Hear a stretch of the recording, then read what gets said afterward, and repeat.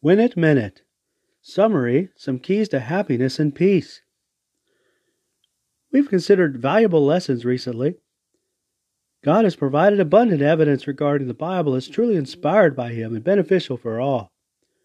For one thing, we considered God's promise to Abraham, realizing the inheritance of the land of Israel as proving the reliability of God's Word.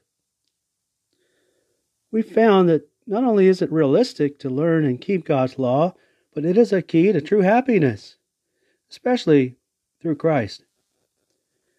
We also considered two divine standards that help resolve and even prevent much conflict, teaching the power of kind and gentle words, and that we can safeguard love with self-improvement rather than contentious comparisons with others.